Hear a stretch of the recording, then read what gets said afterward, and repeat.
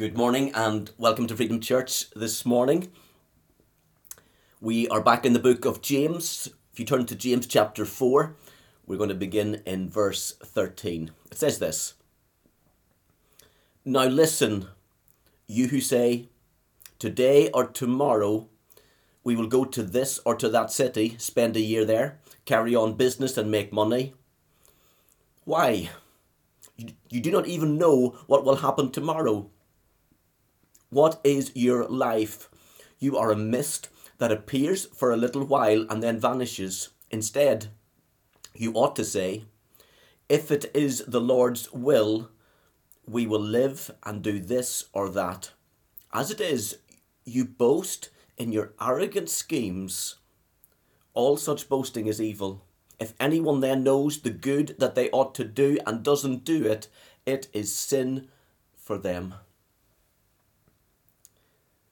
We have already seen that James's readers were troubled by quarrels and fights and discontent as a result of the battles that are going on within. And their grumbling was especially over their possessions, and it would seem that the have and the have-nots could not get on. They were torn apart by favoritism and by gossip, and the rich were looking down on the poor, and the poor were muttering against the rich.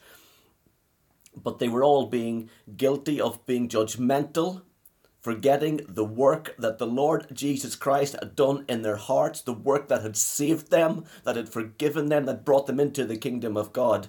So I want to pick up where we left off last week in chapter 4 and verse 13. And this new and rather short paragraph begins by saying, "Now listen." And James has got something important to say that builds on what the first part of this chapter has been already saying, and we need to sit up and we need to take note. So as we heard last week, when we are not at peace with ourselves or at peace with God, then we become troublemakers, not peacemakers. And there are many examples, of course, of this throughout the Bible. Right in the very early beginnings in Genesis, we read how Lot moved into Sodom and he lived with compromise and he brought trouble upon his family. And then King David, who committed adultery, he brought not just trouble to his family, but in fact to his whole kingdom. And then there's our friend Jonah who ran away from God, who he almost caused a boatload of sailors to go to an early watery grave. And in every case, there's this wrong attitude towards the will of God. They were self-centered, not God-centered. And I think that most of us, I guess, would agree that the Bible teaches that God has a plan for each of our lives. And the Bible clearly says that He is sovereign, He is Lord over everything. In fact, He is the God of infinite wisdom. He knows how and when and where everything should take place, how everything should occur. But He is also a God of love, who desires the very best for His children. And the fact that God has a will and a purpose for your life is proof of how much He loves you.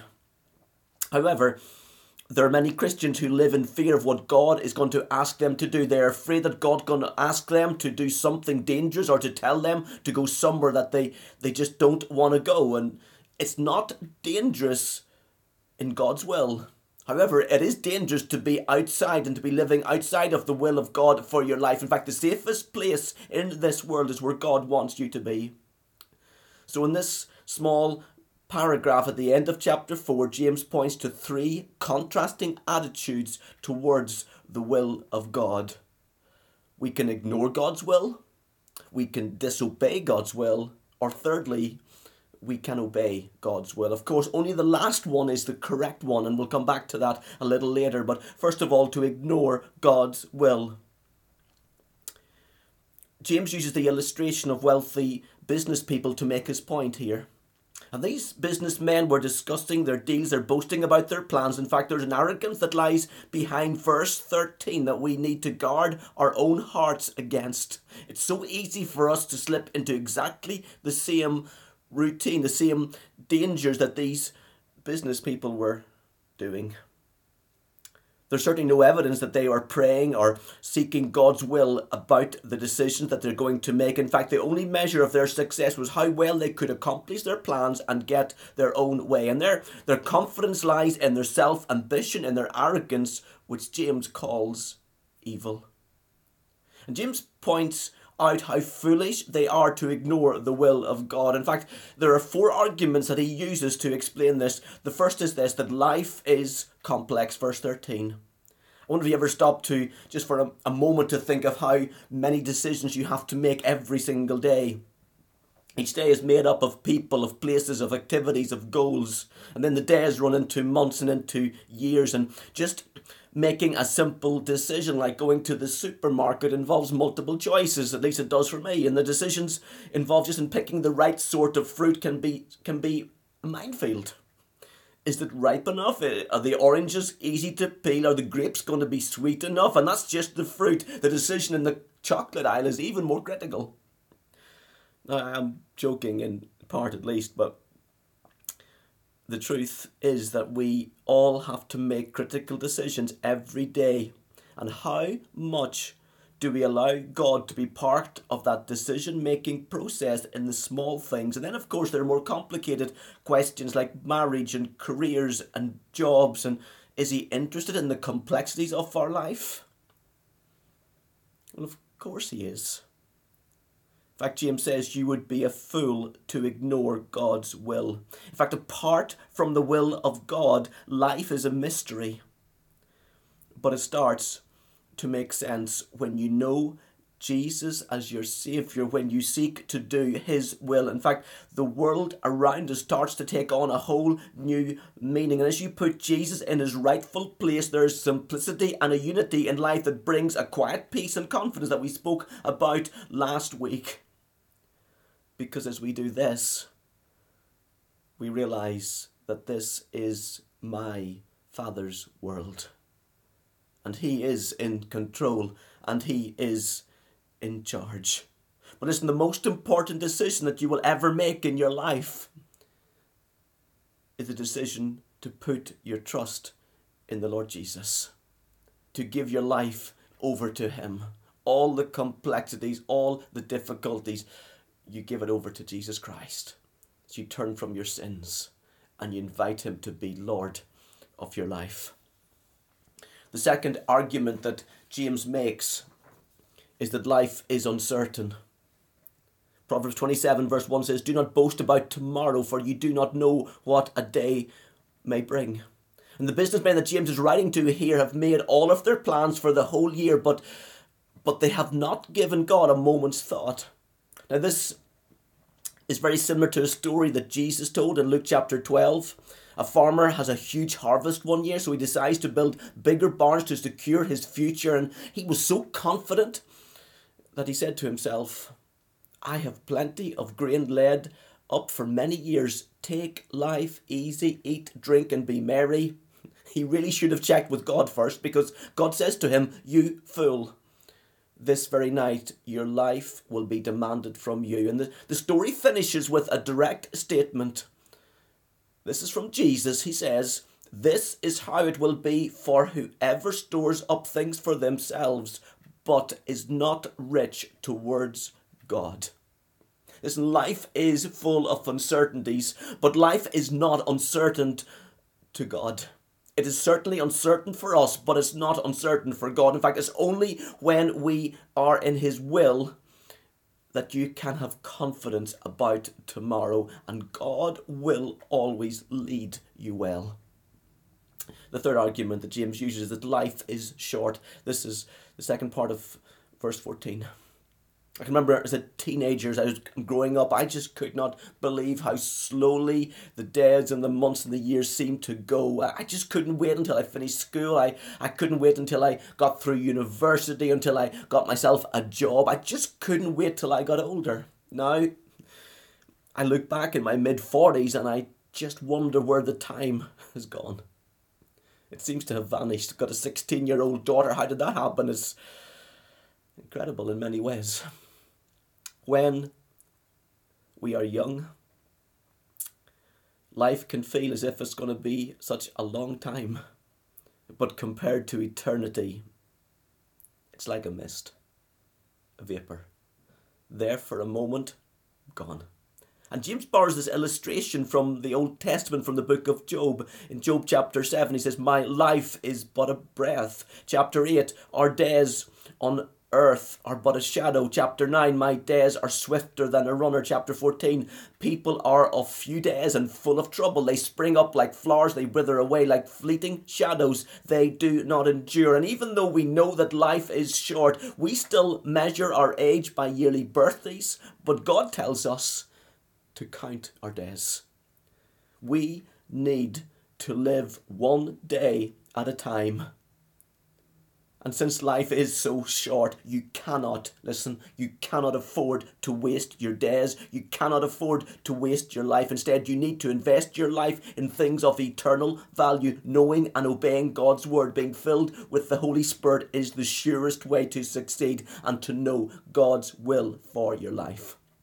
The fourth argument is that man is frail, verse 16. And you can try as hard as you want, but you cannot control the future. Neither do we have the wisdom to see the future. In fact, you are a fool to think that you can take the place of God. We are equally foolish to ignore God's will. But James is even blunter. He says, you're boasting in your arrogant schemes, and all such boasting is evil. I have got a hopeless sense of direction. A few weeks back, I'm out running and I take a wrong turn. Now, I don't know I've taken a wrong turn, but after a few miles have gone past, I'm thinking, I've been running for a long, long time now.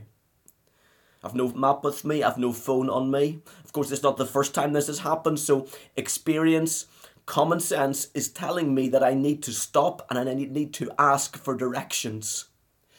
But pride is saying to me, you can do this, Keith. Keep going, keep running, don't stop. So, well, I kept running, thinking I'd eventually come across the right turn that would lead me home.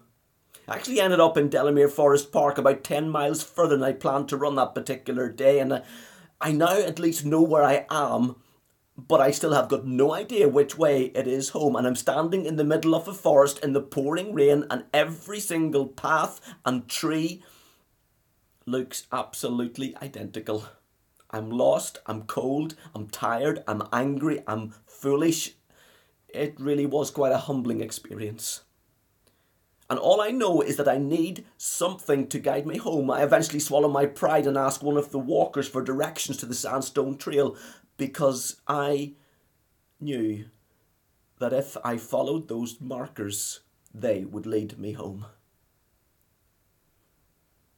It is even more arrogant and foolish to think that we can go through life without seeking God's will and God's direction. James says, don't ignore God's will. But the second option that we have is to disobey God's will, verse 17. See, the people that James is writing to actually knew the will of God, but they chose to disobey it. It's one thing to ignore God's will. It's something else to deliberately disobey. And they're saying to God, I know what you want me to do, God, but I'm just not going to do it. And this is serious stuff. In fact, Peter writes in 1 Peter chapter 2, verse 21, it would have been better for them not to have known the way of righteousness than to have known it and then turned their backs on the sacred command that was passed on to them. And why would people who know the will of God deliberately disobey it? Why do we? And I think the answer is found in what James already mentioned earlier in this chapter: pride. And pride and selfish desires are the work of the enemy, and listen, it is a dangerous thing. But also, we sometimes want to go around and blaming Satan or blaming somebody else for our problem, but actually we need to look in our own hearts, because we are responsible. We must stand up and take responsibility for our own actions, and pride always leads to wrong direction, to wrong choices, to wrong praying. See, there's no get out clause with God's will. It's not something we can choose to accept or to reject. It's not some optional extra. God really does know best. He is the creator of everything, and we must obey him. A few months ago, I really upset my wife, Rachel. Rosie and her had painted some pottery dishes that we use at the back. You will have seen them sitting on the tea and coffee table. A couple of mugs, and there's a small dish that we put the used tea bags in. And one Sunday evening, in my wisdom, I decided that it would be a good idea to try and balance that little dish on top of a stick and then hold that stick on one finger, a circus trick, if you like. And as soon as Rachel saw what I was going to do, she told me in no uncertain terms not to, that I was sure to drop it and break it. It was, after all, her creation, and I had a choice to make, to listen to what the Maker, told me, or to disobey. Well, I chose to carry on, and with the words, "I'll be careful." And to my horror and embarrassment, the dish fell and just broke into many pieces. Unfortunately, this wasn't the first time I'd used those words, "I'll be careful." One summer evening, while I was home from university, I was helping my parents paint the hall at home. And the ceiling was very high, and I needed to use a fairly high ladder to do this, and both Mum and Dad just warned me one thing: don't leave the tin of paint on top of the ladder before you move it. But I knew better. "I'll be careful," were my words. So I would slide the ladder around the room with the paint sitting on the top step, and things were going pretty good for a while until I got into a rather difficult, sort of tight little space, and I decided to fold the ladder up, forgetting about the tin of paint, and as I watched almost in slow motion as this tin fell from the top to the ground, bounced once on the floor, and then covered me and covered everything in paint. And what my parents wanted from me was not care, but obedience. In the Old Testament, the prophet Samuel spoke to King Saul after he disobeyed God. These are his words: "To obey is better than sacrifice." And listen, still, spilt paint can be cleaned up, a broken pot can be glued back together, but the damage is done. And the challenge in my life and in yours is, how often am I going to be like Saul, wanting to go my own way, to do my own thing, even rationalizing it in my own head? "I'll be careful, Lord, as I proceed with my own plans in my own way." But God doesn't want carefulness. He wants obedience. And that must be your sole desire. Your greatest fear should be the thought that you would let your loving Heavenly Father down, that you'd be terrified that you might hurt him by your disobedience. And pleasing him in active obedience ought to be your goal. As we heard last week, as we think of all that Jesus has done for us, what God has done in sending his Son into this world, we think of the grace of God that has saved us. Surely that provokes us. Surely it challenges us to say, "Lord, I love you. I want to obey you. I want to do what you want me to do, Lord." Which brings us to the third and the only correct response, and that is to obey God's will. Verse 15. See, Paul often spoke of the will of God as he shared his plans with his friends. It's worth noting that the Apostle Paul never considered the will of God to be a chain that held him back, but rather a key that opened doors and set him free.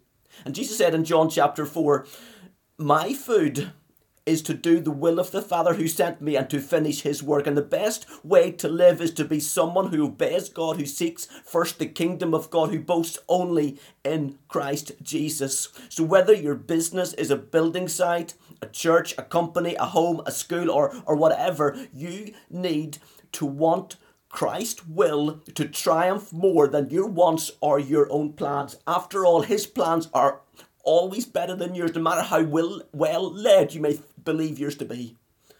Proverbs chapter 3, verse 5 and 6. "Trust in the Lord with all of your heart. Lean not on your own understandings. In all of your ways submit to him, and he will make your path straight." Romans chapter 8, verse 28. And we know that in all things God works together for good of those who love him, who have been called according to his purposes. And God has a unique plan for your life. You have a unique ministry. No two lives are the same. However, it's fair to say that there are sometimes it's fair to say that there are some things that are true of every Christian. Listen, we are all called to pray, to worship, to rejoice, to be thankful to God. We are all to be filled with the Holy Spirit. We're all to avoid sexual immorality. In fact, every command in the Bible given to believers is part of God's will and God's purpose for your life, and we must obey. But at the same time, God does not call all of us to do the same job or to have the same gifts or to fulfill the same ministries. God's will is tailor-made for you. But first, you must know his will. I don't believe that God's will is necessarily difficult for us to discover if you're willing to obey. And obedience is the key to spiritual knowledge. God does not reveal his will to the careless, to the rebellious, to the disobedient, but to those who are ready and willing to obey him. Obedience is key. We need to get this. Obedience is key. In fact, God's desire is that you should be filled with the knowledge of his will in all spiritual wisdom and understanding. Colossians chapter 1 and verse 9. But we don't get to pick and choose. We don't pick out which bits of God's will we want to follow, which bits of God's word we want to obey or not obey. Everything in your life is important to God, and he has a plan for every detail. You need to start by obeying him in the obvious things that he has already revealed to you. So what's God's purpose and will for my life? Well, there's stuff that's so clear in Scripture that there's no argument. Prayer, worship, holy living, all spiritual wisdom and understanding that comes from God. And as you humbly submit to his will in these areas, God will guide you, and his will and his guidance will become clear in those maybe more complicated areas as well. And I think that one of the reasons why some people struggle is because they think God's will is some sort of cold, impersonal, and rather sort of fragile, mechanical process. So that if we somehow get things wrong, or if we disobey God, or if we fail in a particular area, well then God is going to sort of wipe us out of his will and his purposes, and that's us finished for the rest of our lives. But God's will is not some sort of glorified spiritual vending machine that only accepts the right change. The will of God is a living, a loving relationship between God and his children. A relationship that is not destroyed even by your disobedience. Instead, this is the love of a perfect father. He still loves his children, even if sometimes it means disciplining them. In the same way that an earthly father will lovingly correct and train his child, so will your Father in heaven. You need to know this. So even when you or I sin and we walk away from God's will, it is not the end of everything. God's grace is unlimited. His forgiveness is available. In fact, there's restoration at the cross for all who come by faith, who repent of their sins, who come to the Lord Jesus Christ. Listen, you may well suffer the consequences of your sin and your disobedience. Sin does have consequences. In the same way that little pot that I broke on the floor, it's now been glued back together. It's now sitting at the back of church again, still being used for its original purpose, but it still carries the scars. And many of you carry some of the scars within your life. But it does not mean for a moment that God is finished with you. Not even for a moment. See, his purpose is always to bring you back into his will and into his purpose for your life. And we see examples of this all the way through Scripture. In fact, one of the most extreme examples is that of Jonah. Jonah, who headed off to sea in completely the wrong direction. He wanted nothing to do with God or God's will, and he finds a quiet spot in the bottom of a boat and he goes to sleep. And Jonah has run from God's word. He's refused to repent. If you know the story, he ends up going for a death swim. He doesn't expect to recover from that. And now he's in a state of complete helplessness, but for Jonah, God turns up in the most unlikely of places, in a stinky, smelly fish. And even from there, he ends up fulfilling God's will for his life. The more that you learn to obey and the more that you experience God, the more that you will live according to his purposes and according to his will within your life. See, if you talk to the average person in the street, they say that they believe in God, but maybe sometimes in a helpless God, a God who has got no control over the bad things that happen in this world. But this is not the God of the Bible. Psalm 46 verse 8, come and see the works of the Lord. And you are invited. You are invited to maybe even stop for a moment and look at what God is doing in your life. Look at what God is doing around you. This is why testimonies and stories build our faith, as we hear what God is doing, how God is working. And God invites you to experience him. And as his will unfolds within your life, faith rises and your trust increases. And God's goal is his sovereign glory. He is all powerful. He is above all others and therefore worthy of all your praise and all your trust. And if it was true even for a moment that this world or even the people are beyond God's control, then he is no longer your protector. You're simply a victim of fate. But as you experience that the sovereign Lord is in control of every situation within your life, this becomes not just a rich blessing, but you grow in knowing that God is God, that his grace is sufficient. In fact, the more that you obey, the easier it is to discover what God wants you to do. It's a little bit like learning to swim. You eventually get the feel of what you are doing. It becomes second nature to you. But you need to get wet. You need to get in the water. You need to start somewhere. You start by putting your trust. This is faith in Christ alone. So how do I determine God's will for my life? Well, I start with the things that I know I ought to do. Listen, you need to start there. Start with the things that you know that you ought to do and do them. This is prayer. It's worship filled with the Holy Spirit. Obey. And then God will open up the way to the next step. By experience, you learn to listen, you discern, you prove the will of God for your life. You learn both from your successes, but also from your failures as you put these into practice. You put the things that God teaches you into practice within your life. In fact, failures are only really failures if we don't actually learn from them.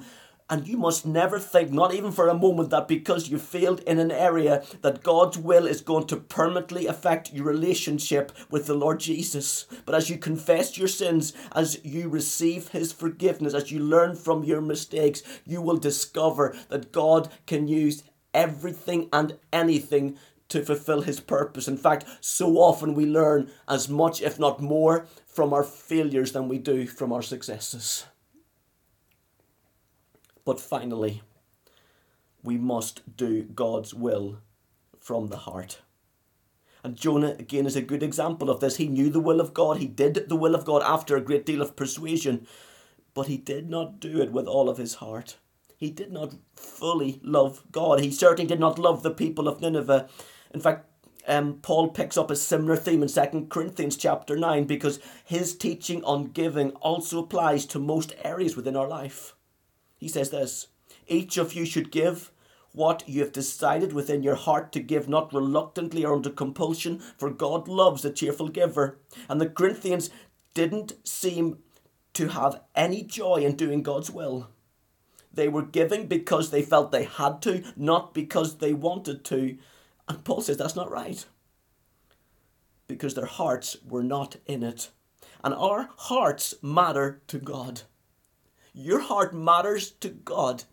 He wants all of your heart. He wants you to give everything over to him. And the secret to a happy life is to understand God's grace and find delight and find satisfaction in him and in him alone to do his will. Listen, it's only when you love God that you will enjoy serving him.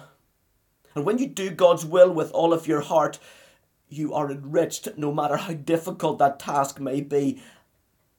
The most important thing is to have a heart that loves God and wants to sincerely do his will. And as you do, you will enjoy deeper fellowship with Jesus and enjoy God's blessing over your life.